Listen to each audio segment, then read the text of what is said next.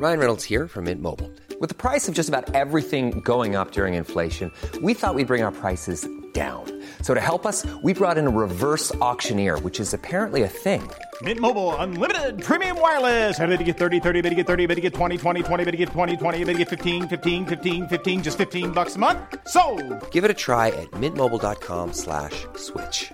$45 up front for 3 months plus taxes and fees. Promo rate for new customers for limited time. Unlimited more than 40 gigabytes per month. Slows full terms at mintmobile.com. You think about the person in your life, when you started, believed in you more than anyone else. They're the ones that made the sacrifices. When I walk out, my old man's next to me. They're not just looking at you, they're looking at what made you. I want them talking about our fucking game. I want them talking about us. All right, enjoy your lunch. Welcome, listeners, to The Extra Inch. My name's Windy, and I'm joined by my sidekick and best friend, Bardi. Hello, Bardi. Hello, Windy. And our tactics guy, and a man who single-handedly brought down the transfer of Antonio Nusa, and with it, the hopes and dreams of all Spurs fans around the land. It's Nathan A. Clark. Hello, Nathan.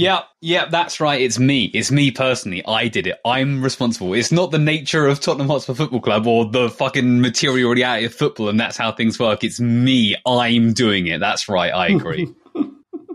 There's a trend, Nathan. What can I say? He's been paid off by... I'm trying to figure out whether or not Nathan is a traitor because he's been paid off by the purple and gold to do this, or he's been paid off by Levy to scupper it. So I'm still trying to work that out. Maybe we'll do a little round table and figure it out. How would that work as being in Levy's favour? I think that's me, buddy. Come on, you'd be bad at this. Traitors. You're trying to save money. Trying to save the club right, money. That's what it is. I'm Molly to Nathan's Harry. He's 100% faithful, and I'll never say anything aside from that. So where do we even start this week? So I liked this one. Robert Pethick said, just wanted to get Nathan's opinion on John McKenzie referring to him as a fanalist. I genuinely thought it sounded like a phallic analyst when I first heard it. I mean, we have been talking about Richarlison's dick surgery for the last 3 or 4 weeks, so... I missed that question in the running order. Fanalist used to be a term people used all the time, and then it sort of phased out. but John brought it back just for me. Yeah, John comes to me for stuff on Spurs, and we chatted through it, and I talked him through my spreadsheet a bit. So yeah, appreciate that, John. I think people perhaps if they're newer listeners don't know that Nathan and John are very close friends. In fact, John was what's the term, celebrant at Nathan's wedding. Is that the right term? He was the master of ceremonies. That's it, the master of ceremonies. And was also in your stag do. So yes, they're very close friends, and they use one another as reference points when they're doing their research. We watched the City game together last night. Oh, nice. Watched it back, yeah. For a future piece that John's doing? Just for the betterment of one another's knowledge. Very interesting. Well, that will advance the conversation we're about to have, I'm sure. Would John refer to himself as an analyst, but he puts you down and calls you a fanalist? Is John firing shots? Puts me down. He means that he doesn't. It's not.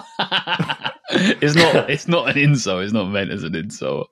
He was a fanalist as a Leeds fan, and then Bielsa left, and he has very little interest in Leeds since Bielsa went, which is fair enough.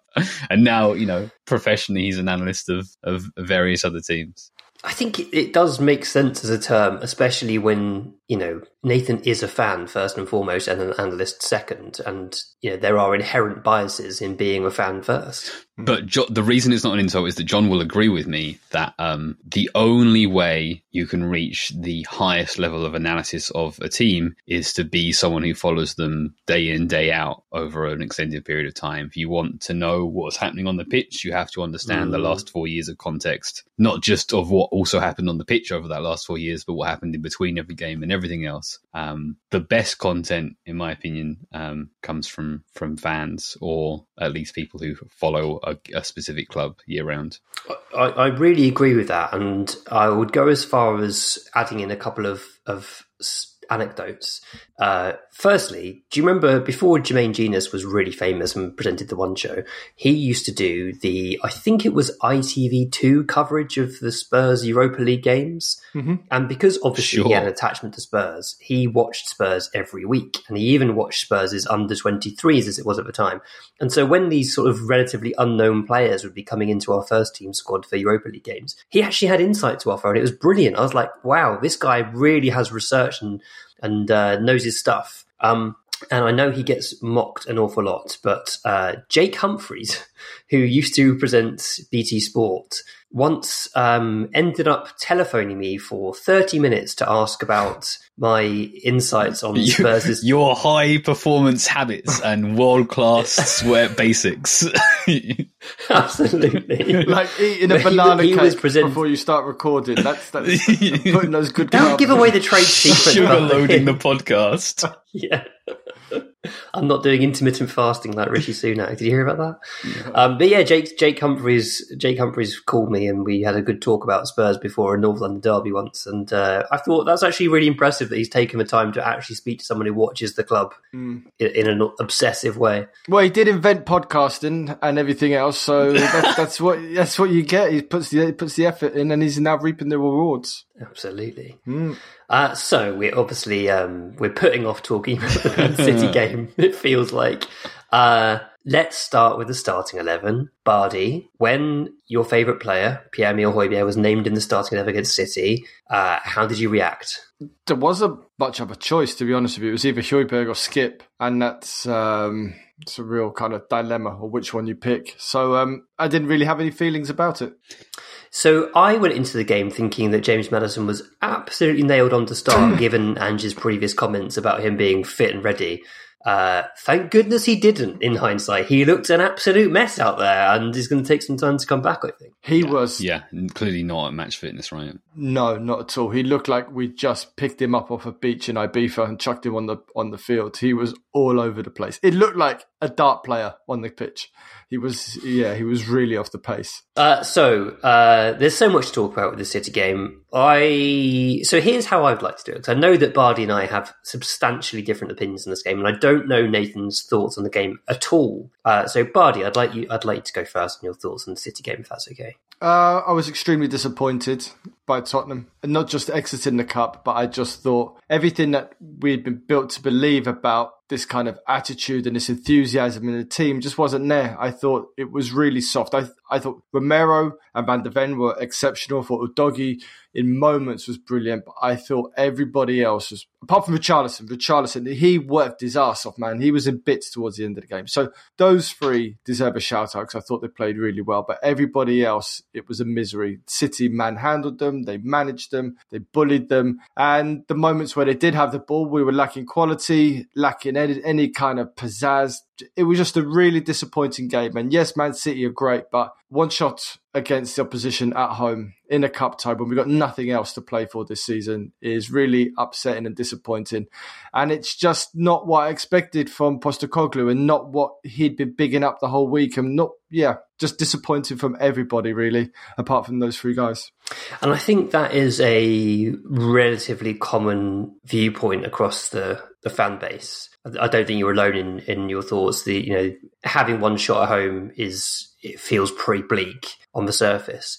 The reason I disagreed so much is because I really feel like we were 75% of the way there. I feel like there were aspects of this performance that was so good and so close to being exactly what Postecoglou wants from Spurs. And the final 25% just completely let us down. And I don't want to discount the good stuff because I do think it exists. So if I sort of explain that in a bit of detail. So, you mentioned centre-backs. I thought they were absolutely brilliant. I thought we defended really well as a unit, a team. We restricted City until Højbjerg had a brain aneurysm and started doing some ludicrous things in that 1 minute period. I thought we were really decent defensively. City obviously are, is it fair to say they're the best pressing side in the world? They're certainly one of the best organised pressing sides in the world. And they made it really difficult. And the level of bravery that it takes to continue to play out when you're being pressed like that I think is really quite something. And we, I was thinking back to games where we've been on like Super Sunday and Gary Neville's been commentating and he's been shitting himself on behalf of the fan base about Spurs playing out from the back. And he's just begging them to just lump it forward. And we did lump it forward a couple of times, but on the whole, we continued to play our football, 1 and 2 touch passing. And I think we generally did a really good job of beating that first line of City's press. It was the second line that was a problem. It was Rodri and Kovacic who were shutting us down. So I thought the defending was great. I thought the press resistance in our third was really, really decent. And I'd also add that I thought Werner's movement, and to some degree Johnson's movement, absolutely exceptional. I thought I can't remember who it was, but someone did a compilation on Twitter, the artist formerly known as Twitter, of Werner's runs. And he deserved a hell of a lot more. The one time he got through, he was foiled by Kyle Walker, who was essentially the only player that in the planet that can do what he did to catch Werner up in that way and stop him and then somehow win a free kick. But we failed to find Werner and Johnson on many occasions, and it was often due to Rodri and Kovacic being exceptional in the second line of the press, but it was also a lot, in my opinion, due to Bentancur and Kulusevski being completely off it, just both really terribly poor. Porro and Udogie being pressed back by City's wingers and not being able to have the creative influence they normally have. And Udogie in particular refusing to make passes over sort of 10, 15 yards. I mean, it's just not in his game to make those passes down the line. And I was reminded of Danny Rose as a left back. He kind of had a lot of the qualities of Udogie, and he was a really good ball carrier. But what Rose had over Udogie, and I do think Udogie is a better player, by the way, was the ability to just arch a pass down the line for whoever was playing ahead of him, be it Bale or Son. He would pick out the player with a timed pass down the line. And Udogie doesn't have that in his locker. And I think it's something he needs to work on because we really wasted Werner in that game. So that's why I thought there was a lot of good stuff. And I came away thinking, do you know what? I really admire the bravery of the team to continue doing that. And Højbjerg, who has been, we've essentially all deemed him not good enough to play in this system. And I think that is, we don't want Højbjerg to be starting. That is a fair comment across the fan base. We kind of want to move beyond him.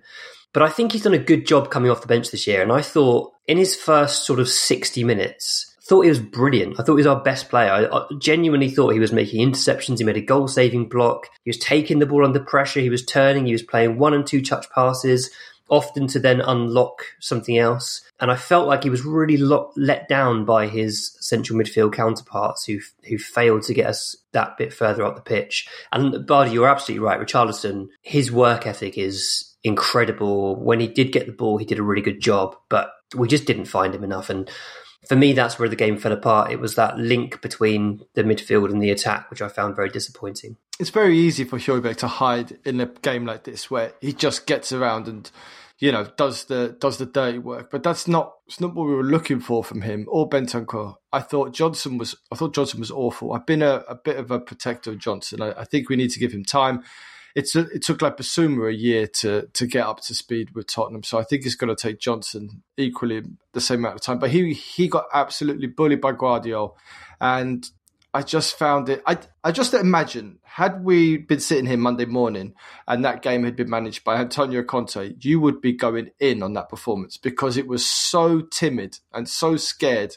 And Man City were great. Rodri put in one of the best defensive midfield performances I've seen since perhaps Busquets at Wembley when he was incredible against us. But it was so tame, man. Everybody was off it, apart from those 3 guys, that it's a real disappointment that they couldn't muster, that Postecoglou couldn't muster something out of this. And of course, there's reasons for this. We're missing players. We're missing our first choice for midfield. But we showed more kind of ambition against Chelsea when we had 9 men than we did against City. I just found it all a bit, let's go for the draw, let's not lose. And it was real Conte instead of Postecoglou. Wow, okay. I definitely get Bardi's disappointment. Not just get, actually, I felt the disappointment, right? Because I was really excited for this game. I was really up for this game, you know. I think that since September, I've been like, our build-up game is incredible. No team can press us in the way they want to press us when we're playing our preferred collection of players in build-up. And that was true for 5 out of 6 players, right? We had Højbjerg for Bissouma, but otherwise we had our back four and we had our goalkeeper. And this is really the first time we've properly had trouble with our build-up play with that many first 11 players in. So I definitely get the disappointment to only register 1 shot.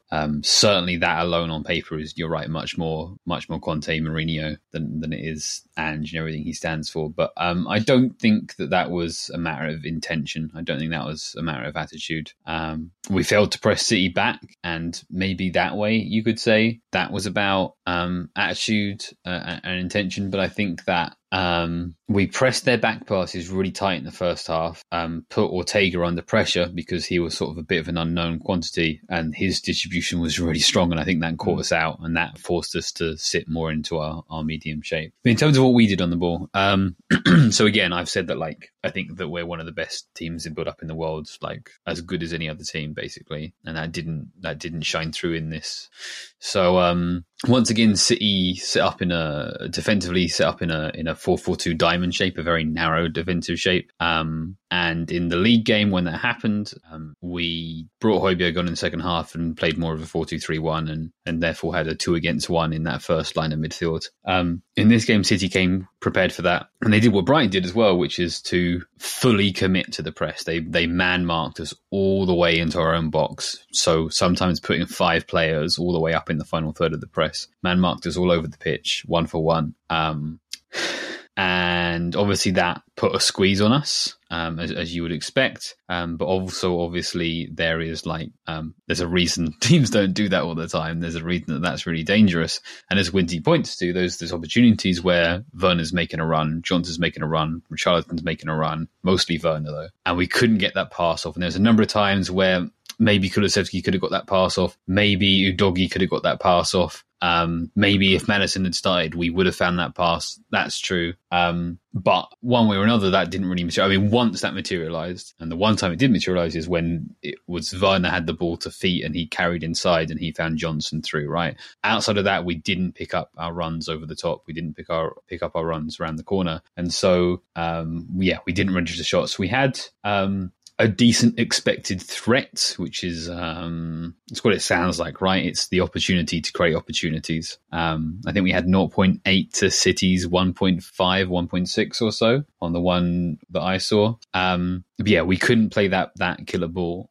And part of that is, maybe having an off day, maybe missing Bissouma in place of Højbjerg, but I thought Højbjerg was fine. Kulusevski having a rough game, it happens. Udogie doesn't have that pass in his locker. In my opinion, when, and not if, but when Udogie has that pass in his game, he becomes the best left back in the world. But how to analyze something like that, it can be tricky, right? Because you don't want to go too far either way. It's definitely true that we failed to create chances. It's definitely true that we had the opportunity to create opportunities, but didn't materialize on them. The way I feel about this is, guess where this might go? We played 3 frontline players whose entire game is to run away from the ball and get through on goal. And perhaps if in place of one of those 3, we had someone who was more comfortable receiving the ball to feet and then creating for others from that situation, we'd have been able to better take advantage of that, because City essentially repeatedly exposed themselves to a 3 versus 3 on their back line.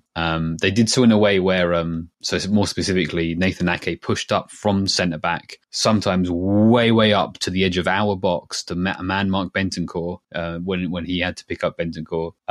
Because they swapped around quite a lot. And then, therefore, the fullbacks, Walker and Gvardiol, who obviously are each part-time centre-backs, Gvardiol more than Walker, will then rush back and cover space in behind, right? The reason why I don't think there's a ton to learn tactically from about this game is if Madison's in the team, or if we have a player in our front line And like, I'm not just saying, oh, we need a left winger, we need a right-footed left winger. Like, if it'd been a left footer in place of Johnson, or if Richarlison was Harry Kane and he took a touch and could just ping a diagonal ball, over the top round the corner. Obviously, that's not the profile we're looking for, but just as an example, any one of those three players could have picked out the other. City's tactical approach to this game is suicidal. And I think that maybe not the next same time we see them, but if we see them again next season and they take that approach to us, that's going to cause them really big problems. And I hope that they do it, because I think if you've got a left winger in this game who's quality on the ball, who can dribble his man, who can pick out a pass, not necessarily those in combination, just one of those things,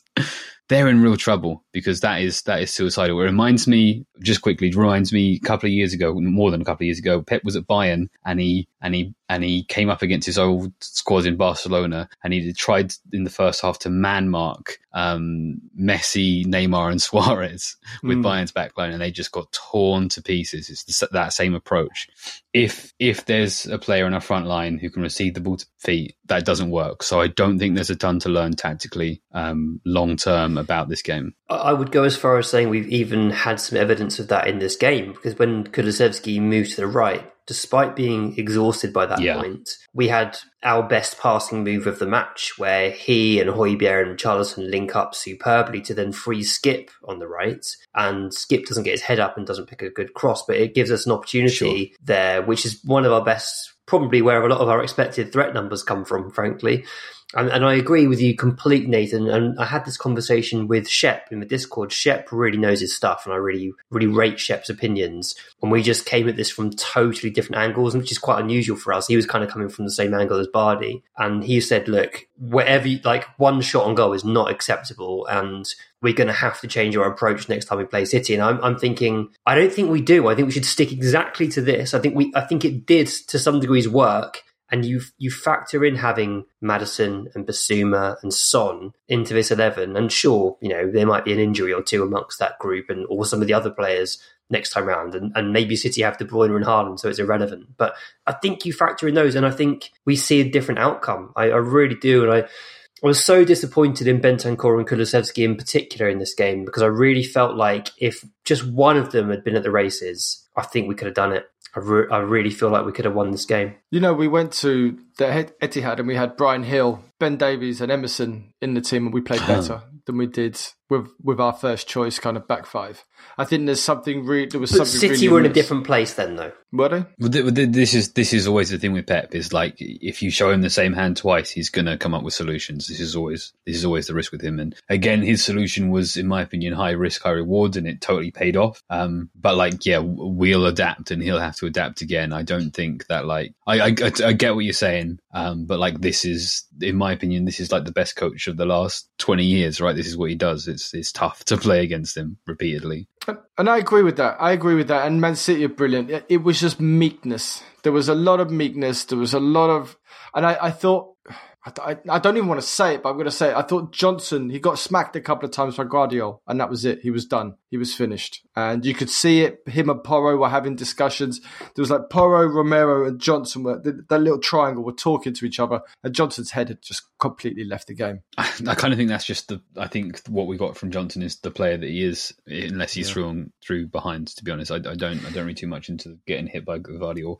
In Johnson's defence, I would say I thought he did some really sterling defensive work, and I really like the way he and Porro communicated together and handed over players at the right time. And I kind of just feel like there's sort of no point in talking about his offensive display because the passes didn't come to him. I'm not going to blame him for that. I think it's like you say, he's not a ball to feet player who's going to take it and take players on and commit them and beat them 1v1. He needs the pass to come to him, and they didn't in that game. I think, Buddy, it was definitely meek in result, but I don't think that working backwards from that, it was meek in intention. I think that's just how well City caged us in that game, and props should go to them, I think, rather than being too upset at ourselves, in my opinion. Okay. So we need to talk about their approach to the game as well.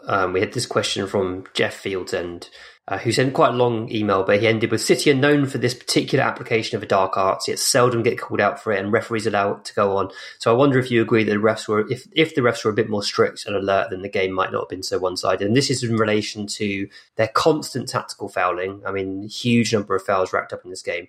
But I think it also applies to what we saw for the goal. Oh, yeah. And a lot of people have said that incident between with Vicario and Diaz wasn't a foul, and I agree. I don't think it was a foul. But that he had been constantly fouling him in similar situations in the lead up to that. So I wanted to get your thoughts, Bardi, on their tactical fouling and their little devious moments. So I couldn't see the goal live because it was down the other end. But a couple of weeks ago, I was walking the dog and I was listening to Shay Given, and they were talking about set pieces and people marking the goalkeeper. And they asked him, what would you do if this situation arose? So going back and watching the highlights, you can see Vicario's on his own with Diaz. He's in a tussle one-on-one with Diaz. And Shay Given at the time, this was a couple of weeks before, said he would never allow that to happen. He would call a defender in, and then he would use the defender to sandwich the attacker and then nullify his ability to interfere with him, instead of Vicario having to engage with the defender himself. So I think there was a little bit of man management failing there between Tottenham and Tottenham's defensive setup. That shouldn't have been allowed to happen. Was it a foul? You've seen him give him, you've seen him not give it. I don't think it was as obvious enough to disallow the goal, which is why VAR probably didn't step in. But I think Spurs managed that poorly. They should have handled it better. As regards their tactical fouls, even though it felt like we were getting penalised a lot by the ref on the day, I think City They did double the amount of fouls to us.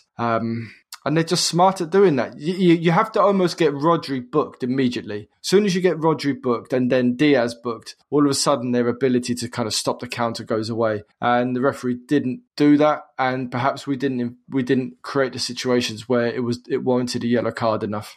Nathan, their dark arts tactics, what do you make of it? Wow, tactical fouling, I mean, obviously, it's really tough. I do think that they're underpunished, and I think that teams generally have been underpunished against us this season on our transitional plays. But also, there's going to be games where we dominate and we're going to do tactical fouls, right? And it's like, what exactly are you asking for here? Because I think that a lot of the best football there has been to watch over the last decade has been at least somewhat held up by the ability to defend transitions by making cynical fouls, right? And if you take that away, if you say that's a red card every time, or that's a yellow card on its first and a second yellow card on its second situation, does Mourinho become a relevant tactical coach in the game? Like, what do we lose? What's the trade there? And I think it's tough. I still feel like City get away with too much. And then, I guess kind of similar for the keeper thing. It seems like there's been an increase in allowance on what you can do to a keeper this season. Apparently, Arsenal have been putting Ben White on the keeper all season at set pieces. So my reaction is rather than be upset about the rules or their application, is to take advantage of the situation ourselves and start putting Van de Ven on keepers every game. Absolutely. I completely agree. I also just think in this situation, Diaz is allowed to jump. Yeah. It's not Vicario's designated space. Like, the 6-yard box isn't his and he's the only one that's allowed to jump. Diaz is allowed to jump, and people seem very upset about the fact that he sort of jumped into, in air quotes, Vicario. I don't think he did. He just jumped towards the flight of the ball, and he is allowed to do that. There's nothing stopping him doing that. If he's holding Vicario down and obstructing him from jumping, now that's a different story. But that wasn't the case on this one, and I do think it's a legitimate goal. And I'm pleased it's a legitimate goal, because I think goalkeepers have been overprotected for a long time. Yeah, I used to do this, Dan, 5s and 7s sides, and really upset my mates because I was playing that when I was at my heaviest. So 18.5 stone, which is 260 pounds, which is 150 kilograms. So just go and not even jump, just go and stand in the keeper's personal space, and it was it was a nightmare for them. So I guess I can't be a hypocrite, right? Enough of this this depressing chat. Bardi, do you have a trivia question for us this week? Let's play a little game of Who Am I? I joined Tottenham from West Ham in 2011, having never played a game for the Hammers. I went on to amass 2 games at Spurs, but in that time I played 89 games out on loan, including 45 at Wednesday's opponents Brentford, where I also scored 12 goals and was named in the Championship team of the season. Who am I?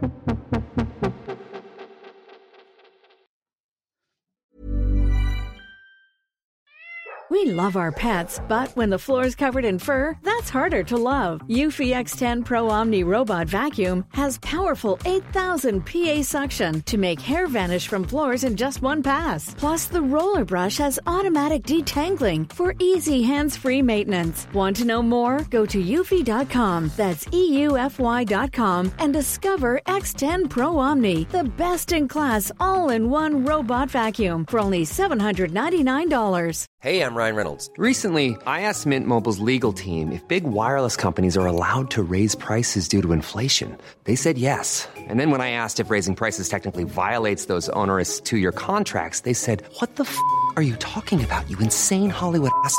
So to recap, we're cutting the price of Mint Unlimited from $30 a month to just $15 a month. Give it a try at mintmobile.com/switch. $45 up front for 3 months plus taxes and fees. Promo rate for new customers for limited time. Unlimited more than 40 gigabytes per month. Slows full terms at mintmobile.com.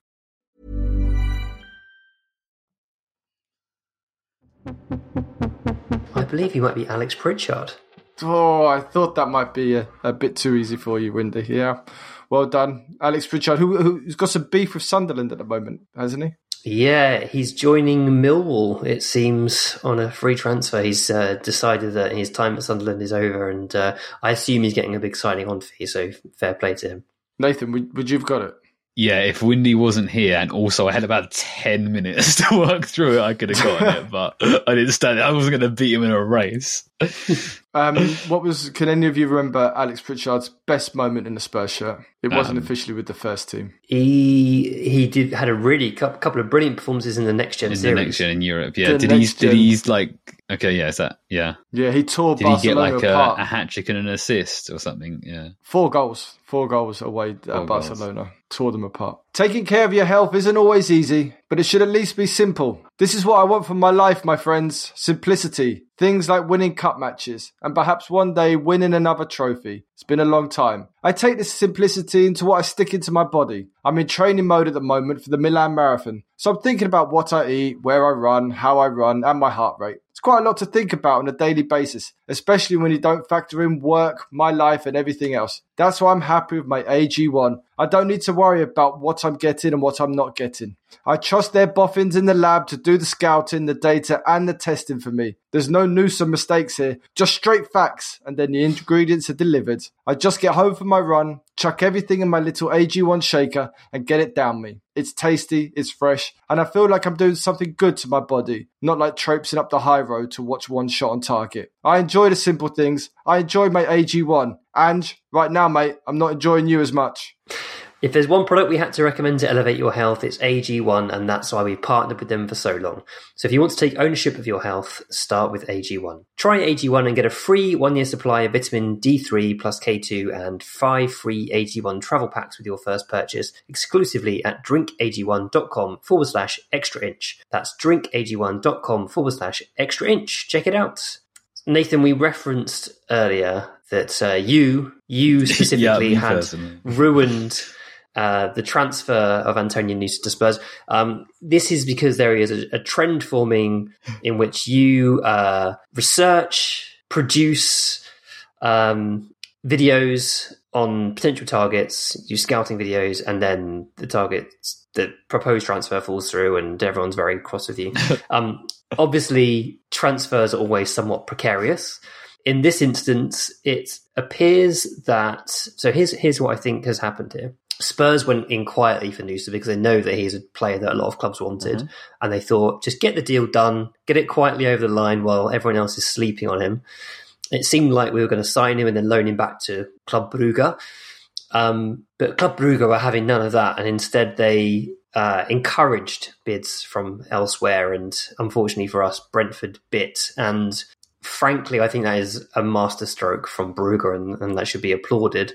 Also, I think Nusa has made a fantastic decision for himself, because he will be a weekly starter for Brentford, whereas if he came to Spurs, I think he would be an impact sub.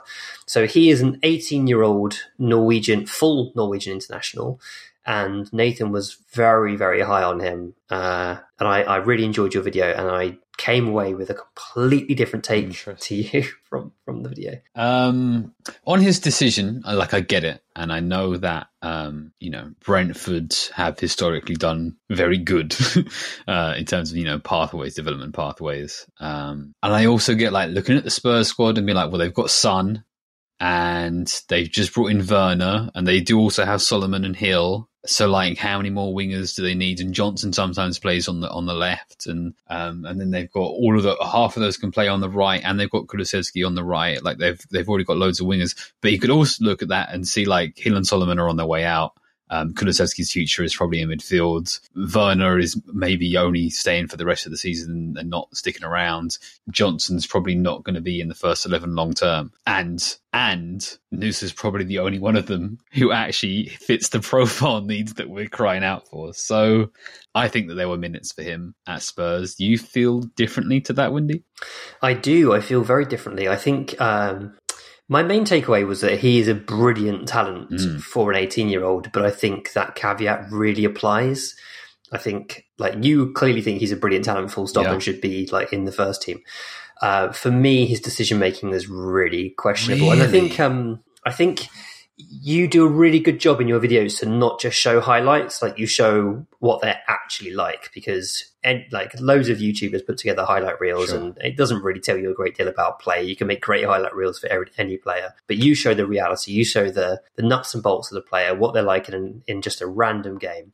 And I just saw bad decision after bad decision after bad decision from Nusa. And clearly the talent is there. He's brilliant at beating his man. He takes the ball into his stride so neatly. It looks so smooth and composed, but just ran into blind alleys all the time. It really reminded me of Luis Diaz, who I thought when Liverpool first signed him was a hell of a signing. And every time I've watched him since, I have not been jealous, basically, because I think he runs into cul-de-sacs way too often. And sometimes he'll get out of that cul-de-sac and smash it in the top corner, but mostly he won't.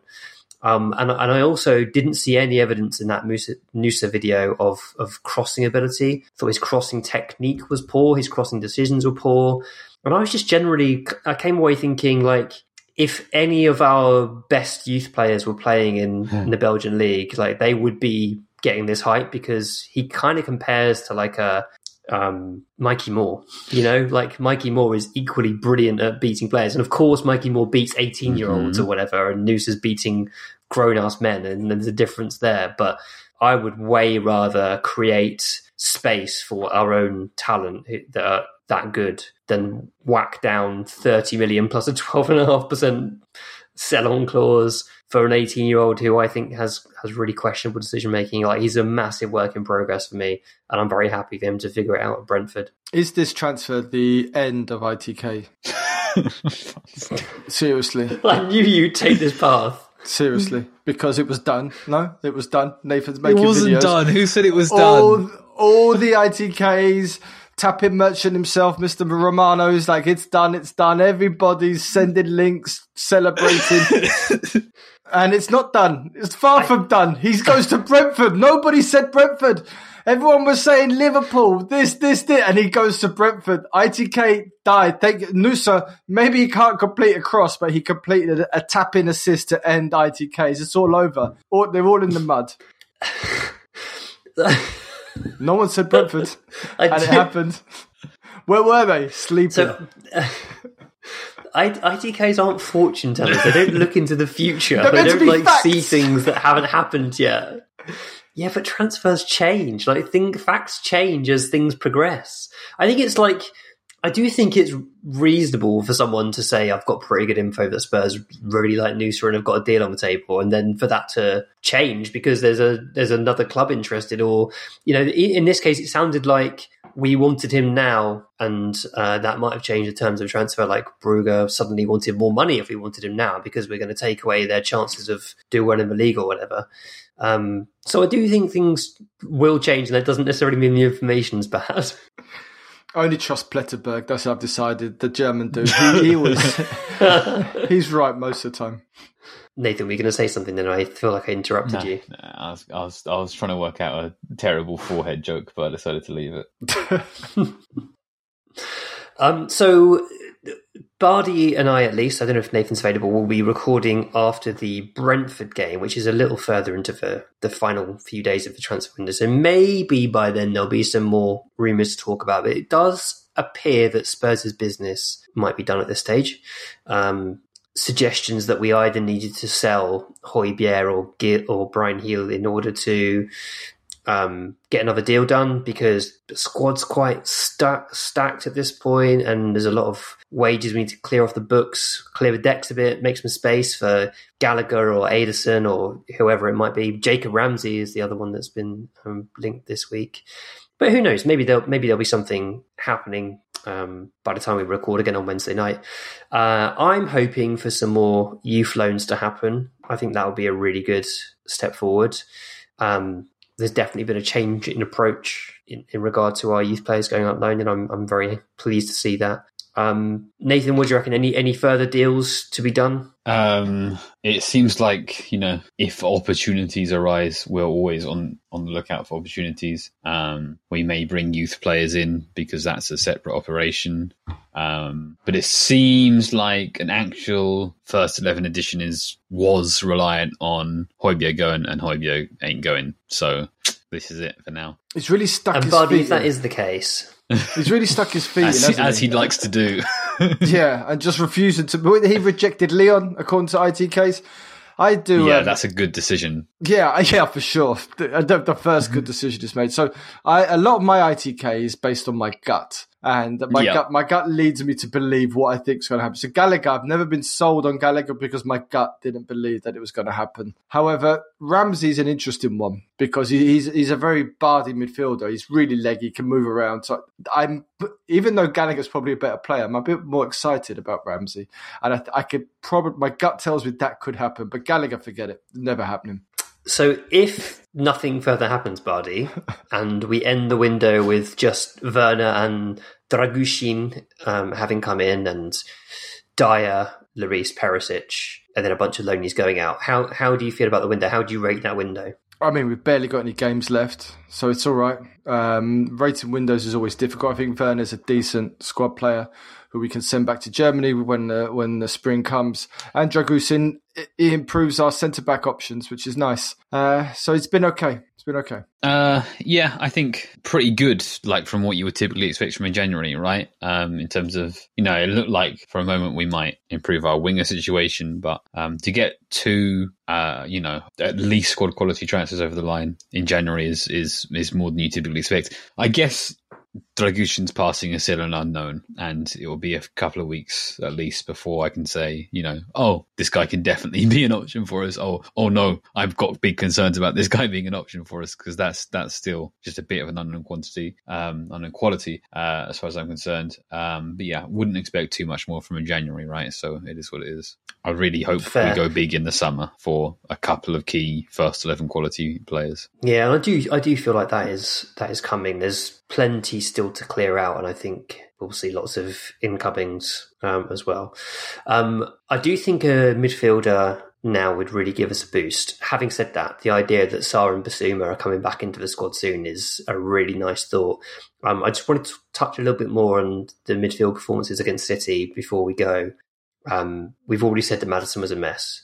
It was a reminder to me that not every player can come back and just be good again straight away, because sometimes you do take that for granted, especially, Bentancur came back and looked really good against Villa until he got re-injured. Van de Ven.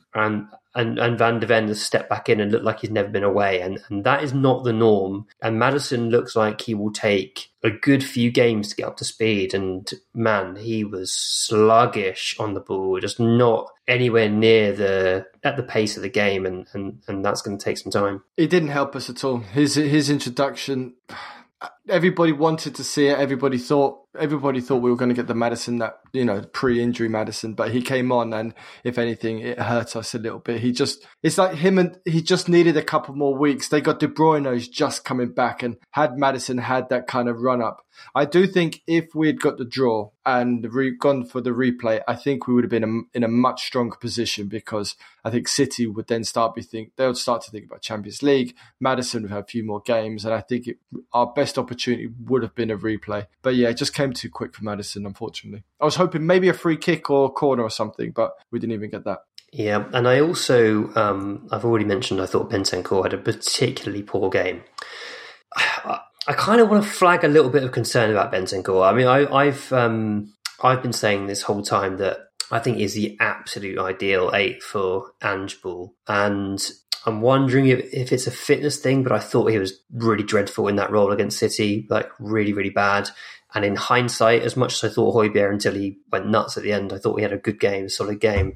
I actually think in hindsight, maybe Bentancur at the 6 would have been the better option with Skip playing. And I'm someone who does not rate Skip in the system, but I do think he was good when he came on. He kind of had some sensible touches, that insane turn he made in the corner of his own box.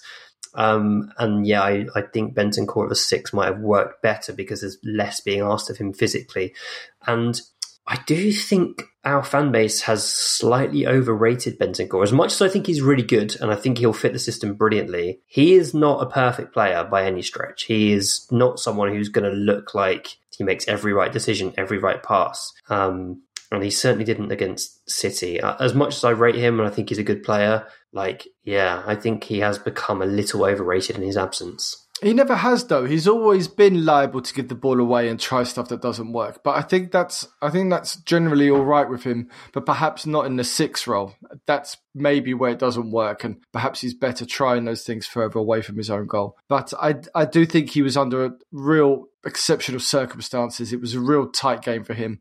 And I don't think Kulusevski and Højbjerg either side helped him at all. But I think perhaps people have overrated him, but I think you're doing him a little bit of a disservice, because he was exceptional last season and good the season before. Yeah, I'm really hoping he can get back to those performance levels, because he had a very serious injury and it's going to take him some time. I'll just be very glad to have Sarr and Basuma back from their exploits, and then they're both of them are doing really well in the African Cup of Nations, progressing nicely. So good luck to them. You have been listening to The Extra Inch with me, Windy, my sidekick and best friend Bardi, and our tactics guy, Nathan A. Clark. If you like this, there's plenty more at patreon.com/The Extra Inch. Production is by Nathan A. Clark. Our logo, artwork and website are designed by Trayton Miller. Our music is by David Lindmer. You can find him on Instagram at David Lindmer. Do check him out, he's great. Follow us on Twitter and Facebook at The Extra Inch. Email us at podcast@theextrainch.co.uk. Subscribe, leave us a rating and a review. And most importantly, be sure to tell all of your Spurs friends. Shout out to the ex-subs, we love every single last one of you. And of course, come on you Spurs.